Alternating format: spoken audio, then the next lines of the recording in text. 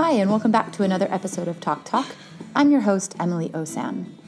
It's been a while since I've recorded one of these podcasts, and I've been doing a lot of thinking about the format.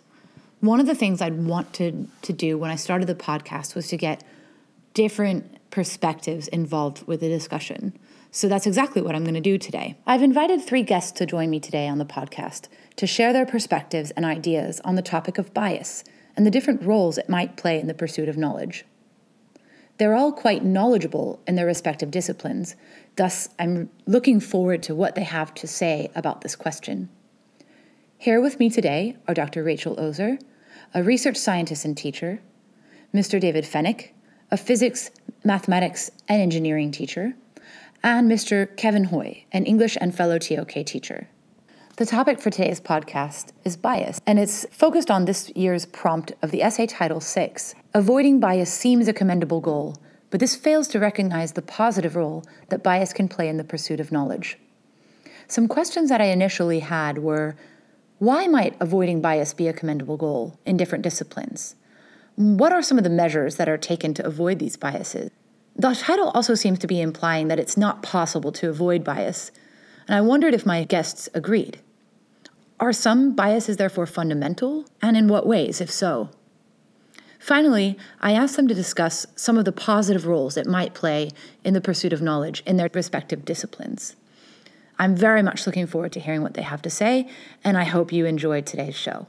So one of the things I thought I'd start by mentioning is just the definitions of bias. Yeah, that's an interesting one. Yeah, and it has, depending on which definition I looked at, there's either a really negative connotation built into the definition itself, or not so much. So, I mean, I was actually thinking about that myself. I was thinking, well, in science or engineering, is bias just like assumptions or preconditions? So, like, for example, if I was going to do something to do with mechanics, I might presume that I'm going to use Newton's laws and presume that I would need like springs and force meters and light gates and things like that. And I would presume that why would I want a voltmeter and an ammeter?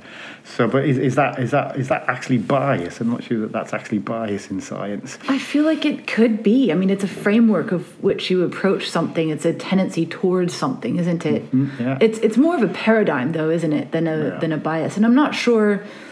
I guess we need to think a little bit about that. Is a bias the same thing as the paradigm? Just a simple Wikipedia definition is that it's a disproportionate weight in favor or against an idea or a thing. Yeah. And that it usually is like a way that is closed-minded or prejudicial or unfair. Yeah. So that we can see those 3 words, prejudicial, unfair, closed-minded, we would definitely want to avoid that. I think that's... I mean, I've just seen an example on the way into work this morning. I was listening to something, and there's the Times, actually, the UK Times just reported that it takes, I can't remember the exact figure, but something like 50,000 miles before you break even on the carbon footprint of an EV compared to an ICE vehicle. And looking into it, if you actually look into it, and you have to look quite hard, it was commissioned by existing legacy automakers, and the person who did the research was a senior member of Aston Martin, who produced some of the most polluting cars in the world, and they've just abandoned their program for EV production. And so, the engineers are looking for an answer, and unfortunately the Times report it as fact. It's a fact. So, are the Times biased, or are they just not doing due diligence on something like that? That's that sort of confirmation bias. Like we're seeking we're finding what we seek to find. Well, we're funding it. We're funding the research to find the answer that we want. Yeah, I mean, that's a certain kind of bias, isn't it? Where we have a stake in the outcome. Yeah. A lot like those like Pepsi and Coke studies or like nicotine studies to find that actually smoking causes no cancer, no problem, totally healthy. Absolutely, completely healthy. Yeah.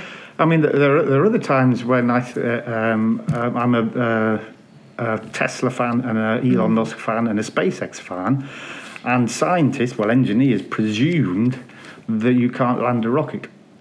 And therefore you have to spend hundreds and hundreds, literally hundreds of millions, because that is what I used to do, building rockets and then you launch a satellite, and then you throw it away, and then you design and build a new one. And Elon Musk decided that was a really, really rubbish idea.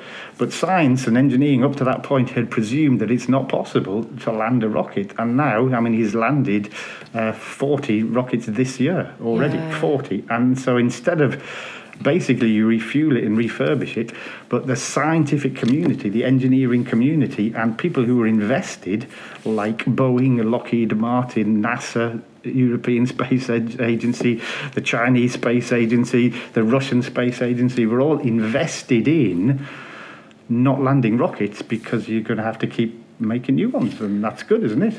Yeah, so it's that sort of like cognitive bias where it's like we have patterns and we see those patterns, and therefore we believe in those. That must be the way. Mm-hmm. Yeah, I can see that as a sort of bias.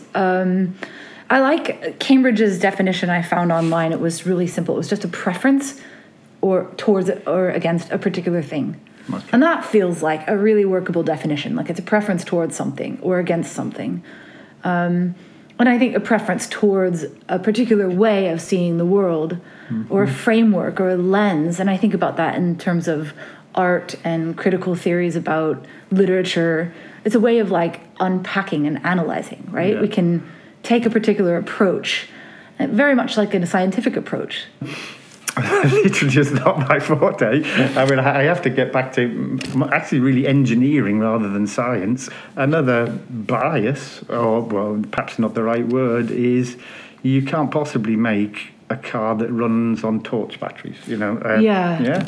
And now Tesla are making cars that run very, very successfully, that run on torch batteries. The auto industry was, there may be a better word, biased against this technology, and indeed General Motors released the EV1, which was an extremely successful car, and they paid people, took them back and destroyed them all because it was going to damage, well, I believe because it was going to damage their model, that, we can go in and presume that we can make a car a little bit better this year and a little bit better the next year and a little bit better the next year. And if we all just make them a little bit better by presuming that this is the best way to do it, then we're fine and we all stay in the job and we all stay really profitable.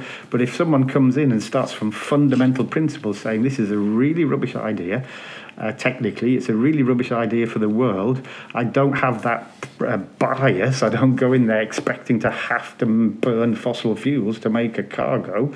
I'm going to power it with torch batteries. And that changes. Incrementally, cars got better and better and better and better, and so you make scientific progress. But if you're going to make a massive, you just talked about paradigm shift, if you're going to make a massive jump, perhaps you have to throw away your engineering background and decide, no, we're going to start from fundamental principles. And Elon Musk is always talking about fundamental principles. It's start from a blank piece of paper. Why does a car have to have an engine that runs on petrol or diesel? And so not going in with preconditions or expecting to just do the same as we've done before. Again, I mean, I know it's easier to talk about bias in literature and politics and journalism, etc., than it is engineering. But I think in engineering, bias could just be you're trying to do something the same, or you've got a vested interest in doing something the same way as it's always been done. Yeah, I think that's it. The vested interest is really the bias. It's not so much that you believe it could be. Like, it's not actually your mental awareness of what could or could not be. It's the outcome and the stake that you have in that outcome. General Motors withdrew all the EV1s and destroyed them. Yeah. They paid people to take them back and destroy them because it would potentially disrupt the whole of their business model. Wow. Yeah. Wow. So this sort of seems like a good answer to like the question about why might avoiding bias be a commendable goal. One of those might be so that we can actually find good solutions, especially in engineering. Yeah. It isn't possible to avoid bias, and therefore they're somewhat fundamental. I think. Well, I mean, I'm going to use the word bias for myself now. I am biased in what I'm saying here now, Because I'm a Tesla shareholder. Nice. Good call. I bought my shares at $9. That's a good effort. That's crazy. I'm definitely biased toward. Yeah, right. So I come in here and immediately I've got a context, and immediately I've got a bias, and I think Elon Musk is the best thing since sliced bread, and I'm biased, and I'm presenting his scientific view of the way he does things. I mean, he's actually a physicist, and if you see him interviewed, he's always saying, "I'm a physicist. Go back to first principles physics and start with a clean sheet of paper and start again." But I am just biased. I'm sitting here giving you a biased opinion, but I'm not doubting for a second that there's a massive amount of scientific progress has been made incrementally over time, because you don't start looking for a needle in a haystack. You go in expecting to find something, and so you look kind of in the right place, or at least what you think is the right place. I mean, doing IAs with DP students is really interesting, because they will do their IA, and we ask them to, they have to have a hypothesis. I'm going to try and prove this. And then they get their IA, they get the data, they plot the graph, and it's like, oh, disaster. I've done the experiment wrong. It's my data didn't work because I didn't prove what I expected to prove. The response is, I've got it wrong. I have to do it again till I prove what I'm expected to prove. This physics textbook says that this is what you're going to get. I did it and I didn't get it, so my experiment must be wrong. Rather than perhaps the physics is wrong, or perhaps the physics is an oversimplification, or perhaps we need to look into this further, or perhaps the physics applies within a certain range and with certain conditions, but I didn't control those conditions well. I want to go back to what you're talking about the needle in a haystack. We don't start by looking at that. Because I see that as potentially an answer to the question, what positive role might bias play in the pursuit of knowledge? So knowing what we want to find, seeking to find what we think exists or what we think we know. Coronavirus, a number of companies all over the world were thinking, we can manipulate the RNA. Previous experience says that, it is DNA related. And if you're looking in the right place, and all over the world, people are looking at the right place to fix this. And now we've got maybe three Chinese vaccines, a couple of in the US, one in the UK. They're actually starting to roll out the vaccine in the UK today, I believe. But they all started thinking, if we manipulate the DNA, or part of it, which is the RNA, then this is probably a good place to look. But they started with, a starting point. There was a starting point. So is that framing bias, like just having a frame to work with. It's a filter of sorts. Yeah, absolutely. It's a filter. Yeah, it's a place to start. That makes sense. So that definitely would, in your opinion, would be a positive role. Yeah, that bias otherwise, might play. where would you start to create a vaccine? Yeah. Really nice. Okay.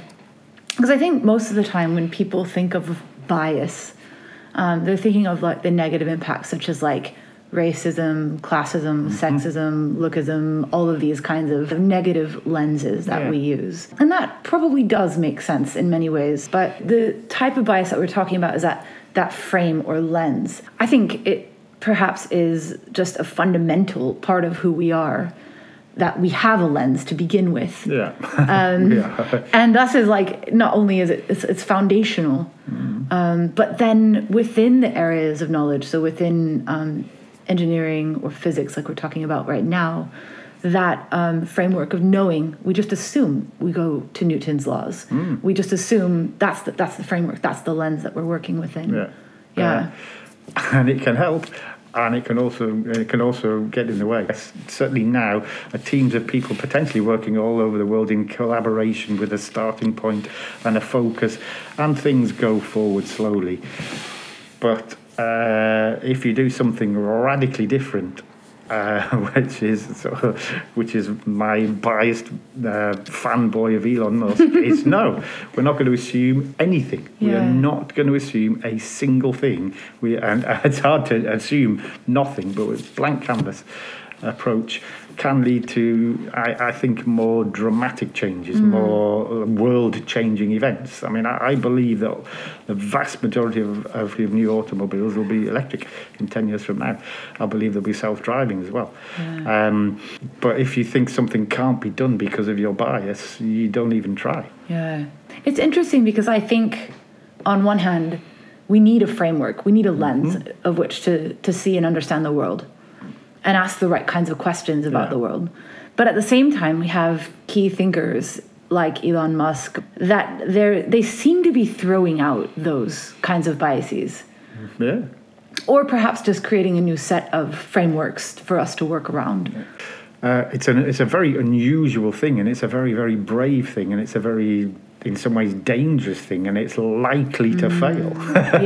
Because you're not looking in the right ballpark. I mean, you are potentially looking for a needle in a haystack that you don't find, because actually it's in a different haystack in another field. So, it's definitely a risky approach.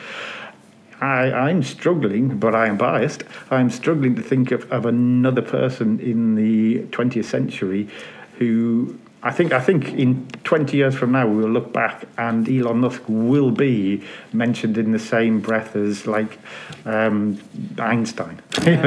Not that he's a theoretical physicist, but he's just like everybody knows that he made a difference. I just think he or Newton, they are going to be that important to the world because they try and resist what we all do all the time, every day, which is have a lens we look through based on, our upbringing and our experiences, and we are looking for things in every situation. We are looking for it, whether it's a scientific situation or a social situation. We expect to see things, and we behave well because we know we should behave well, and we know that any bias is wrong, but it doesn't necessarily mean we don't feel that and just say this is it and self-regulate. I am biased about this, I am going to stop doing that.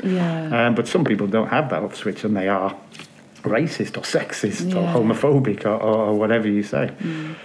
But I think if we're honest with ourselves, we all have bias in us.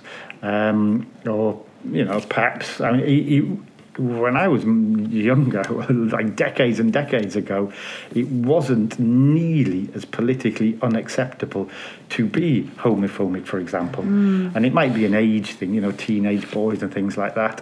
But now, it would be really weird if I heard one of our students saying something that was homophobic. When I was at school, it was perfectly normal. Yeah, it didn't have that same sort of taboo to be biased. But I think people have learned that bias is a bad thing. It's a really bad thing for society. Yeah, I mean, I think that is something we're moving more towards, is trying to become more and more aware of our biases and trying to find ways of avoiding them. But I do agree that there are these positive roles that bias play. And I think that we've really touched on that idea that the framework that it provides, that any particular kind of bias may provide. I would even argue with you that Elon Musk doesn't have his own... He must have some. I mean, of course, not in the bias in the sense of like racism, sexism, but in the sense of how he's approaching the questions that he's asking. He's just not using the regular or the common or the current paradigm. He's seeking... He's looking through his own sort of lens, I think. Sometimes it works, and sometimes it doesn't. And in fact, Elon Musk is an example of someone who does try a lot of different things. He invests heaps of money into lots of different projects. They don't all work. The Boring Company. Yeah. There are tons of things. Yeah, they don't all work. No. So I think there is that like risk that's required in that sort of development. Sorry for interrupting. We went on like this talking about Elon Musk and the future of AI for a good long while after this. But returning back to the question about bias and the positive role that it might play in other areas, I then had a conversation with Mr. Hoy and Dr. Ozer. And here's that conversation. We were talking about the definition of bias. Oxford English Dictionary provides a disproportionate weight in favor or against something, usually with a way that is close-minded or prejudicial or unfair, has a negative connotation. Both Wikipedia and Oxford had that. The Cambridge definition was just simply preference toward or against a particular thing or idea. Mm-hmm.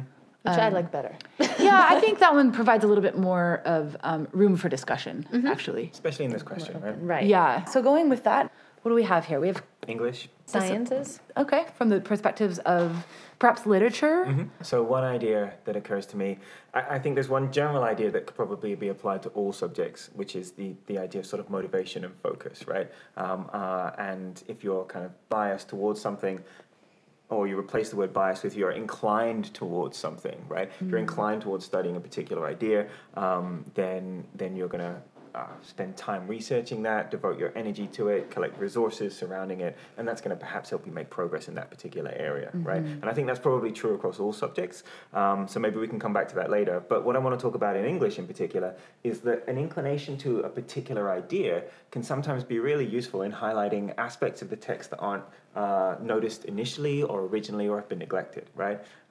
So in the 20th century, really, there's lots of different critical movements in the study of literature, where we look at text from a feminist perspective, we look at text from a Marxist perspective, we look at text from an eco-critical perspective, all of these various post-colonial perspectives, all of these different perspectives, which are in some ways an inclination or a bias towards a particular idea.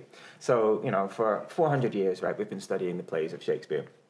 And we look at Romeo and Juliet, and what's Romeo and Juliet about? Well, it's about a love story about two young people who, can't be together because of the tensions between their families. Like at an obvious or a sort of superficial level, or what we might call the level of the dominant reading, that's what this story is about, right? And it's not until we adopt a kind of a bias or an inclination, or what we might call a critical lens, that we can begin to say, okay, well, I know the story's about these two lovers and they kill themselves, right? And that's tragic, but what does it tell us about women, for example? Like, what role do the women play in the text, right? They're sort of relegated to the role of nurses or housemaids. Juliet's mother doesn't have much of a say in her relationship with her father. Juliet herself doesn't have much of a say over who she's going to marry.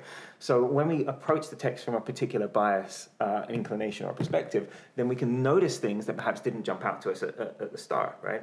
For instance, the feminist one, I think, is something that many of us are happy with, but what about looking at it from a Marxist perspective, where we look at the role of wealth and class and power, right? What do we notice about the servants in the text? Okay, the fact that they hardly appear, that they don't have speaking roles, all of those things. Even more so, from a sustainability perspective, an eco-critical lens isn't something that we would have thought about at all, really, until the last 20 or 30 years, right? What role does the environment play in a text like Romeo and Juliet? And the answer in some ways is almost none, Nothing. right? Because the environment is just the stage that we have on which to play out the important drama, which is the human action, right? And I think one of the huge beneficial effects that adopting a bias, or in this case like an inclination towards a particular idea, can have, is that it can open up other aspects of the text, right?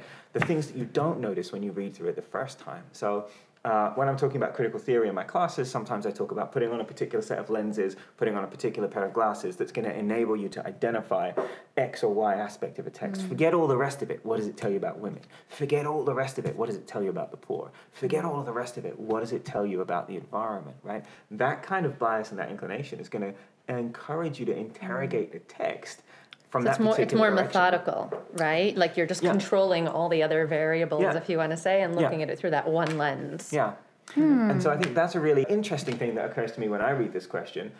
This is one of the commendable things. You could say you're biased because you're only interested in women in the text. You're only interested in the poor. You're only interested in the environment, or men, or the rich, or whatever, right? And that's a kind of a bias that you have. But because you focus on this particular detail, you're going to be able to unpack that text in many ways. And feminist critics, for example, have showed how many of our texts are deeply misogynistic and patriarchal in the roles that they give to women. And post-colonial critics have sort of revealed the way in which, people from colonized countries are depicted in certain ways, often kind of darker, blacker, more benighted, less developed, primitive, right? And I think our focus in that way gives us an interesting angle. I really like it. It's very much like what David was talking about in engineering or in science. You're not going to go searching for a needle in a haystack. You've got to know what you're looking for. But I think this also implies that you're conscious of it. Yeah. There's a need to be conscious of the bias in order for it to have that positive role. Where it's unconscious or we're not aware of it, it's perhaps then not playing that positive role. Do you think that's a fair?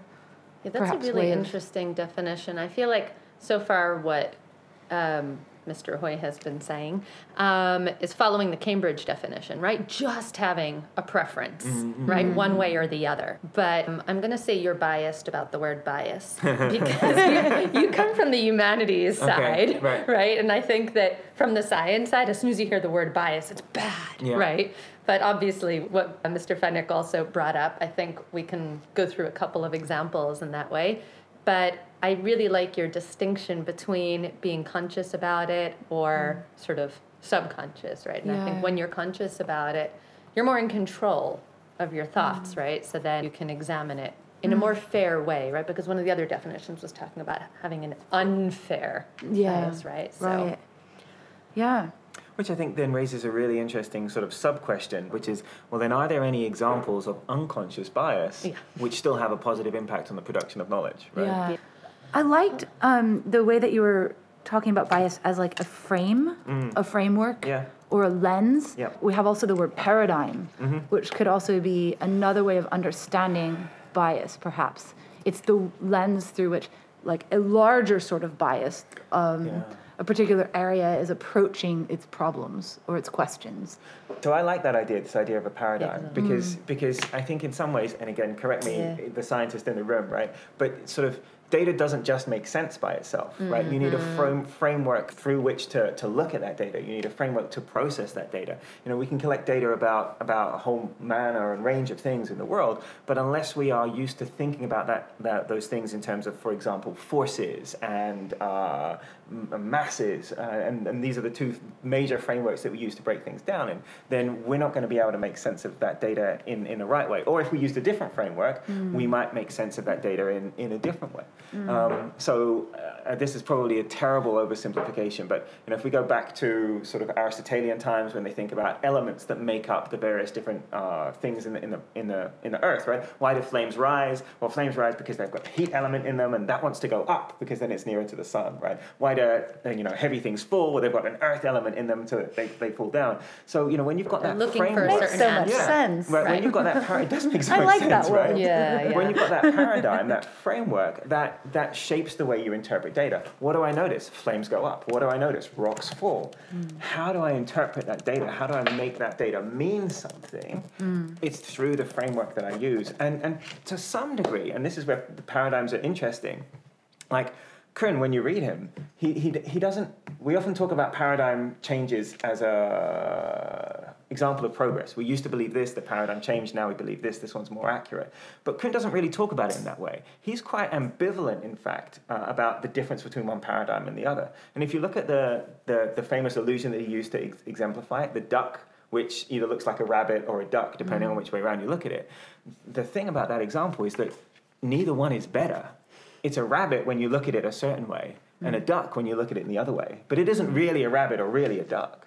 And so what Kuhn kind of says about paradigms is that, you know, they're a way that you have of making sense of the world and the data. And it seems in science that we make progress from one to the other.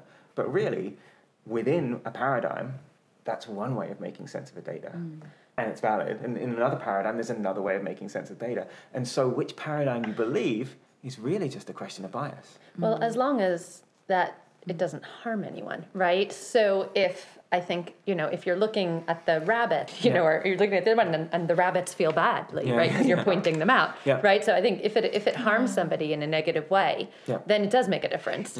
But I want to go back, if it's okay. Yes, please.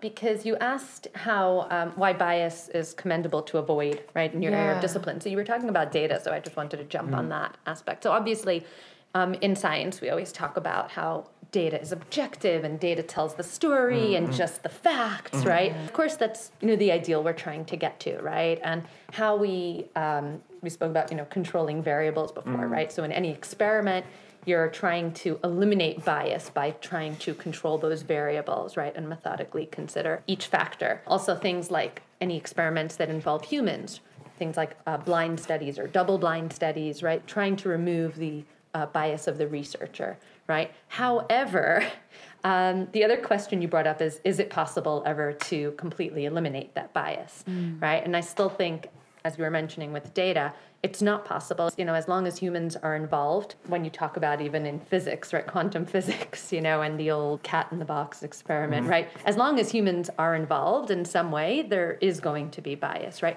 Even if you're using machine learning, right, and you're talking about, artificial intelligence for something, well, who's actually designing the algorithm, and who's deciding which data to take out, and who's deciding which data to present?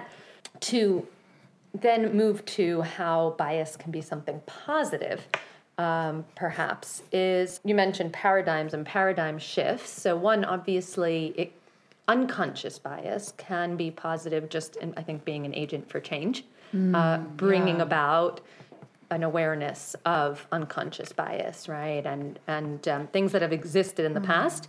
I think also it's existed as an agent for change in many programs in the past. So we can look at, the development of a vaccine, right? So there's a certain bias, right, for each person, right, or each, identity in each country to be developing their own vaccine and to be promoting that, right? So that leads to competition, which is going to, end up leading to either a more efficacious vaccine or a speedy process, right? You can look at, all of these sort of races. It's a very Machiavellian, I guess, view, but, right, all these races in the past, right? So things like the race to complete the Human Genome Project, right? Which was a race between a government enterprise and a private enterprise, and they ended up announcing it together, right? The space race, right? So all of these kinds of things led to, I think, progress and development, and took advantage of bias in that way, just as an agent for change. I like how you're saying that agent for change. I think you were talking about that earlier, about motivator, being a motivator for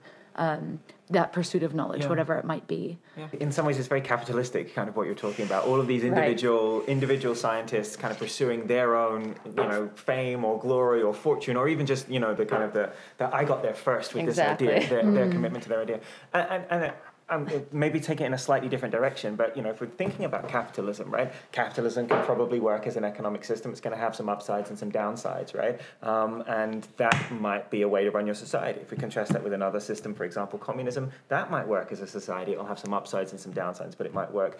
What's the one thing you shouldn't do, though, if you want to have a successful society? Flip backwards and forwards between the two. Because if you spend 10 years kind of pursuing a capitalist agenda, and then 10 years a different one, and then 10 years back. So sometimes, actually, one of the advantages of bias, like this kind of almost unquestioning commitment to things, is it prevents that flip-flopping that can actually stop you kind of making some progress, right? Well, it's identity forming. Right? Well, but sometimes you just need to commit. Like Jordan, Mr. Westpratt, right? He actually has this, I think, comment about IA writing, or maybe it's TOK essay writing, but he basically says, it's TOK essays because you get choice of 6, right? The worst thing you can do is choose question 1, spend 3 or 4 weeks working on question 1, and then go, oh no, it's too hard, I'll switch to question 2, and then spend 2 or 3 weeks working on that, and then go, oh no, that's too hard, I'm going to question 3, right? He says, basically what you do is you climb half a mountain, and you go back down, and you start again, you climb another half of a mountain. You do that 3 or 4 times, you've actually climbed 2 or 3 mountains, but you've never got to the top. So one of the things that bias can do is give you the kind of commitment to finish something, stick with it despite the problems, because otherwise you just keep flip-flopping back and forth between various different things. So that's almost a second role. So we've talked about like the role of bias as like a motivator, perhaps also as a focuser, like in the sense of creating unquestioning commitment, as you've said. Yeah. Third role then is the framework, providing a lens. Yeah. So one of the things I think that Rachel said was that you just focus on just the facts, right? And from a postmodern perspective, there's no such thing as just the facts, right? The facts are always situated in some kind of framework which you use to make sense of them, right? And you also spoke about controlling variables, and that makes sense. But the idea of variables being controlled and, the facts, we're also already making decisions about what variables are valid to be controlled. Yeah. So even if I do a simple experiment, like I'm boiling water and I want to see how much energy I need to put in to bring it up by 1 degree in terms of temperature, I'm making a decision that the only really relevant facts or variables to take into account are the amount of energy in and the temperature of the water. I don't care what day of the week it is. I don't care what the emotions of the experimenters are. I don't care if they're in Europe or if they're in Asia, right? All of those facts, and we've got good reasons for that, right? But we are making decisions about what does and doesn't count as something that should factor into our calculations, right? So when you say good decisions, right? So that's bias, right? Because obviously you're working off of a base of knowledge, right? Why wouldn't I examine why the day of the week might affect how the water boils, right? I'm curious about Wednesdays. Right. So, I think that aspect of making good decisions, right? Deciding which variables to control and which ones not to. As you mentioned, that does include bias, but the bias has to be informed, right? So not from perhaps a knowledge that was assumed to be correct but actually isn't, right? So you have to be sort of building off of some kind of foundation. And ideally, we want foundations to be as objective, as possible. Yeah. Or do we? I wonder about that, because I think in different areas we may want to be objective, whereas in other areas objectivity isn't necessarily the goal. I wonder about, I'm thinking always to go to the arts when you talk about objectivity and subjectivity, because there's a role that subjectivity plays in the arts that is important towards understanding and developing truer and more deeper personalized meaning out of artworks or expression of an artist. So I wonder, just going back to what you said, if that objectivity is always the goal, how in the arts, if that's not the case, then how the role of bias in the arts might be quite different entirely. Maybe it's even damaging. Oh, it could actually be, right? Yeah, and I think that touches on some of the damaging aspects of bias. Yeah. So why might we actually want to avoid bias, and what are some of those methods that science or literature might use in order to try to help avoid the negative role of bias? So I want to go to the people for a moment, and I guess you can also talk about this in literature in terms of authors, right? But the identity of people, and in terms of inclusion. One of the ways that bias has been very damaging is in excluding people, right, from various fields. So, for example, women from certain fields within STEM historically have been excluded. And today you might have, for academic journal submissions, right, for articles to be submitted, you might have blind submission policies, which then they say, okay, we're just looking for good science, right? However, you can also have the opposite movement, sort of an affirmative action. If you're not familiar with what affirmative action is, there are policies that are often set up by various institutions to increase representation of groups. It might be gender, race, creed, nationality that have been previously underrepresented, right? So sometimes there are these movements or affirmative action to include, let's say, we want to make sure that 40% of the articles published in this journal, or 50% ideally, right, are from women, right? So if they do blind submission, and you're just looking for the good science, not to say that women aren't producing good science, they are, but it takes a while to get to that point, and maybe women have been disadvantaged from getting to the point of being able to produce a publishable, good scientific article. And so then affirmative action can undo that, right? So they'll say, okay, no, we're going to look at the names to make sure that we include a certain percentage. I don't know how that works today in the literature world in terms of publishing. But. Maybe not so evident today, but certainly, still 200, 300, 400 years ago, it's just as hard for women to break into literature then as it was perhaps for women to break into science about 100 years ago, right? You think about all of the famous writers that you know about from, the last 400 years. It's not until probably the 1800s that successful female authors really start to appear, Bronte and kind of George Eliot and people like that. Women had a terrible time breaking into the creative fields, and George Eliot is a woman, even though she uses a male pseudonym. Charlotte, Anne, and Emily Bronte had to pretend that they were male writers in order to have their work accepted by the establishment. So I think that's definitely there. To go back to your point though about one of the problems with bias.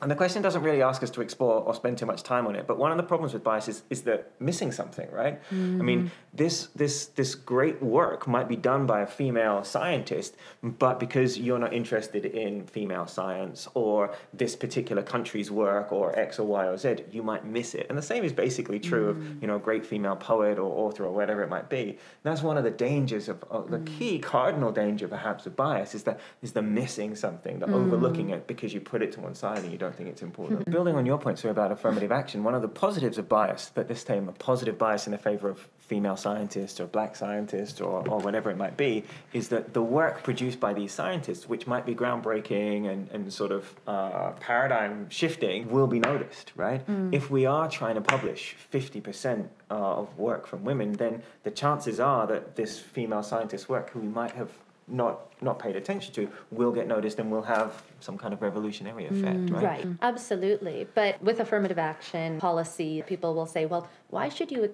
include something that might be of lesser quality just because you're trying to target certain groups? Now, I don't think you should accept something that's of lesser quality, right? It's about trying to mine, the submissions to find those new studies and those things that will be revolutionary. But even if you do need to sometimes include things that might be slightly lower than the quality you would normally have, maybe it's a little bit of that kind of balancing out. Often in biology we talk about homeostasis, right? And sometimes we've gone to one extreme for so long in history that sometimes you might need to go to the other extreme a little bit just to, to get that balance out. And to go back to Wikipedia, for example, I feel like this is the way Wikipedia operates, right? So Wikipedia can be very biased. Hopefully, if you look at Wikipedia overall, right, the history of it and all the different articles, it's not biased, right? Because it's kind of balanced out.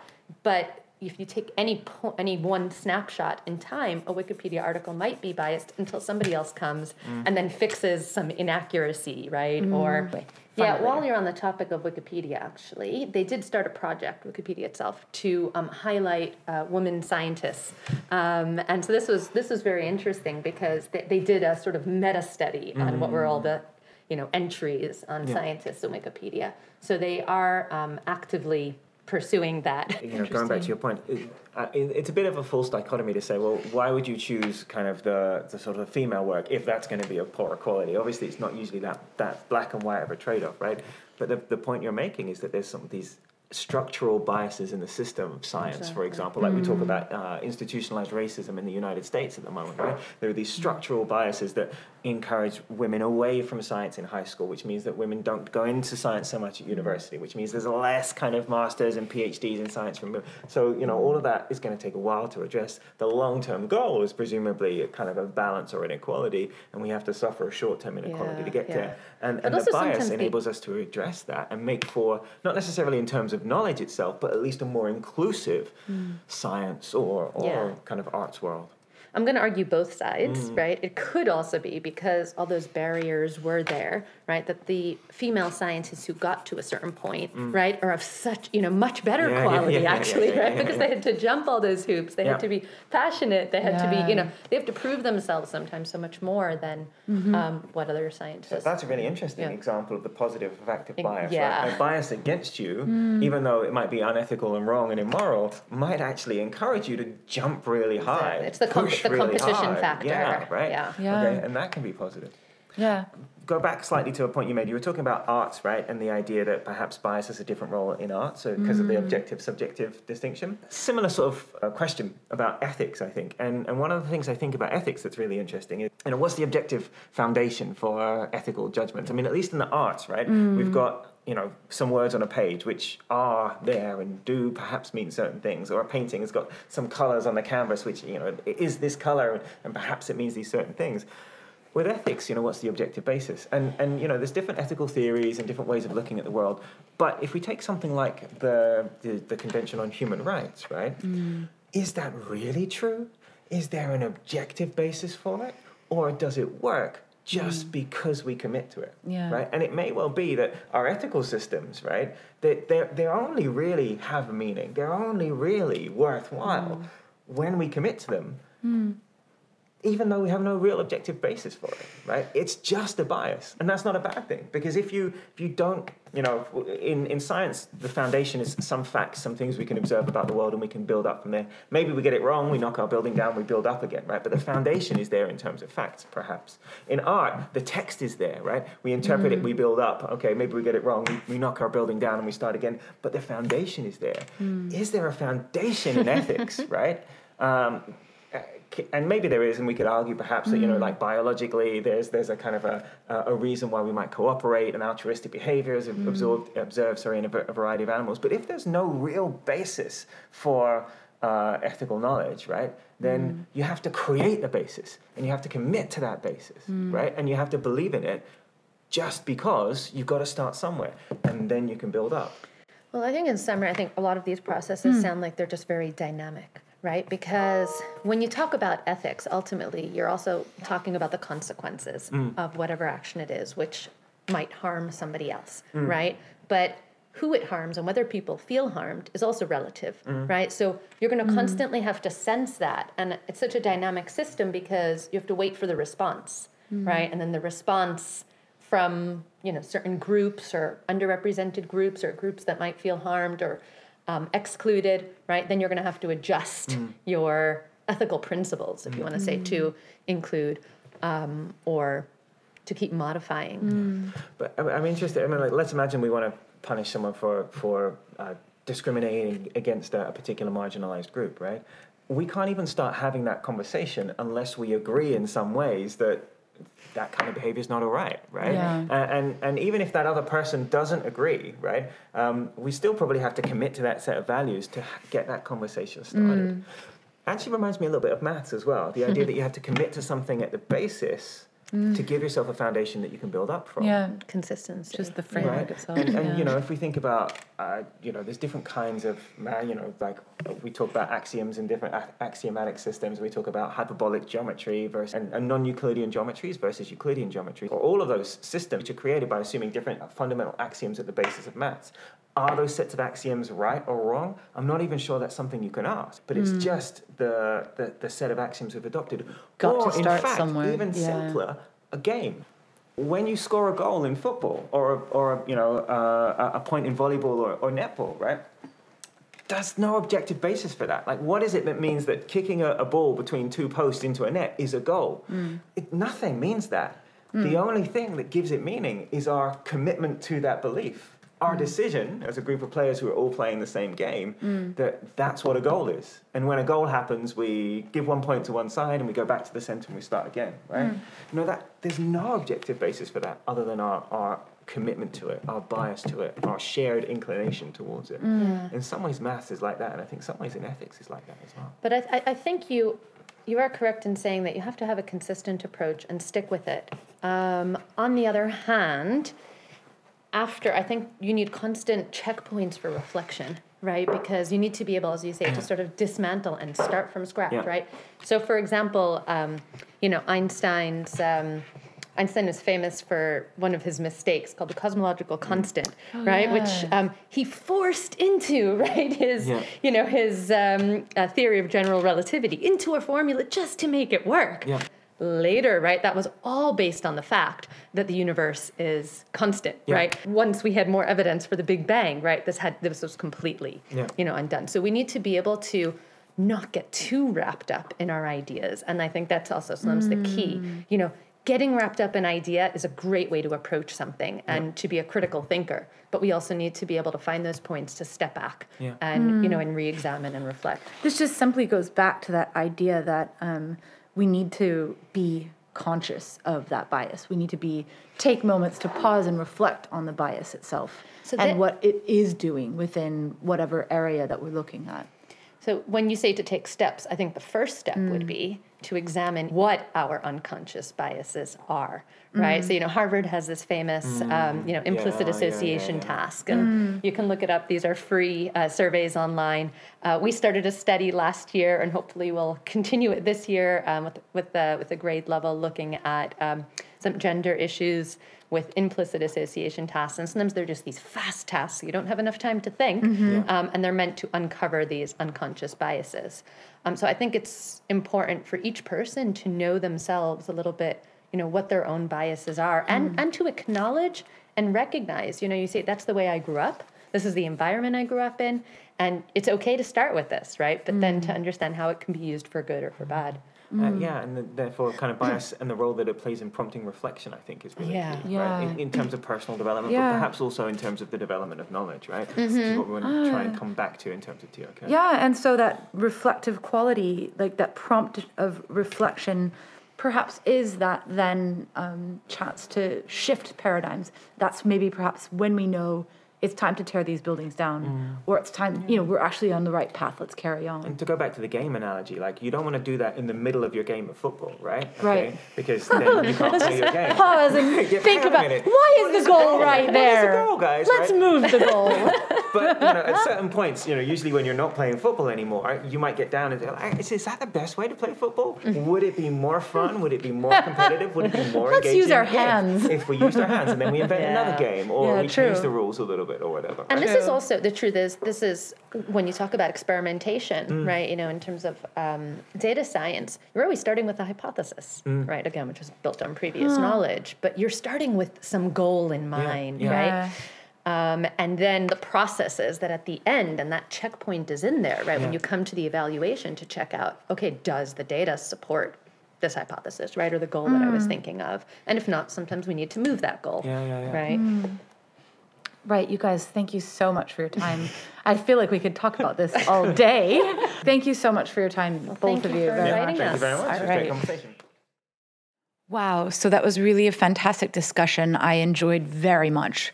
Seems like we've identified several positive roles that bias might play, including being a motivator or an agent for change, as well as a lens or a framework in order to understand something.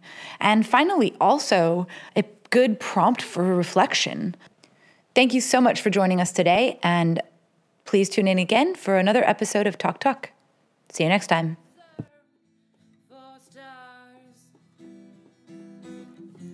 He was not so shy to forget the truth.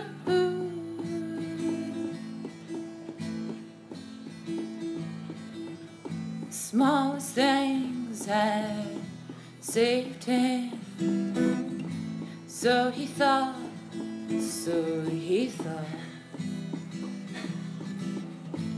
Wrote down thoughts, his epic of the moon.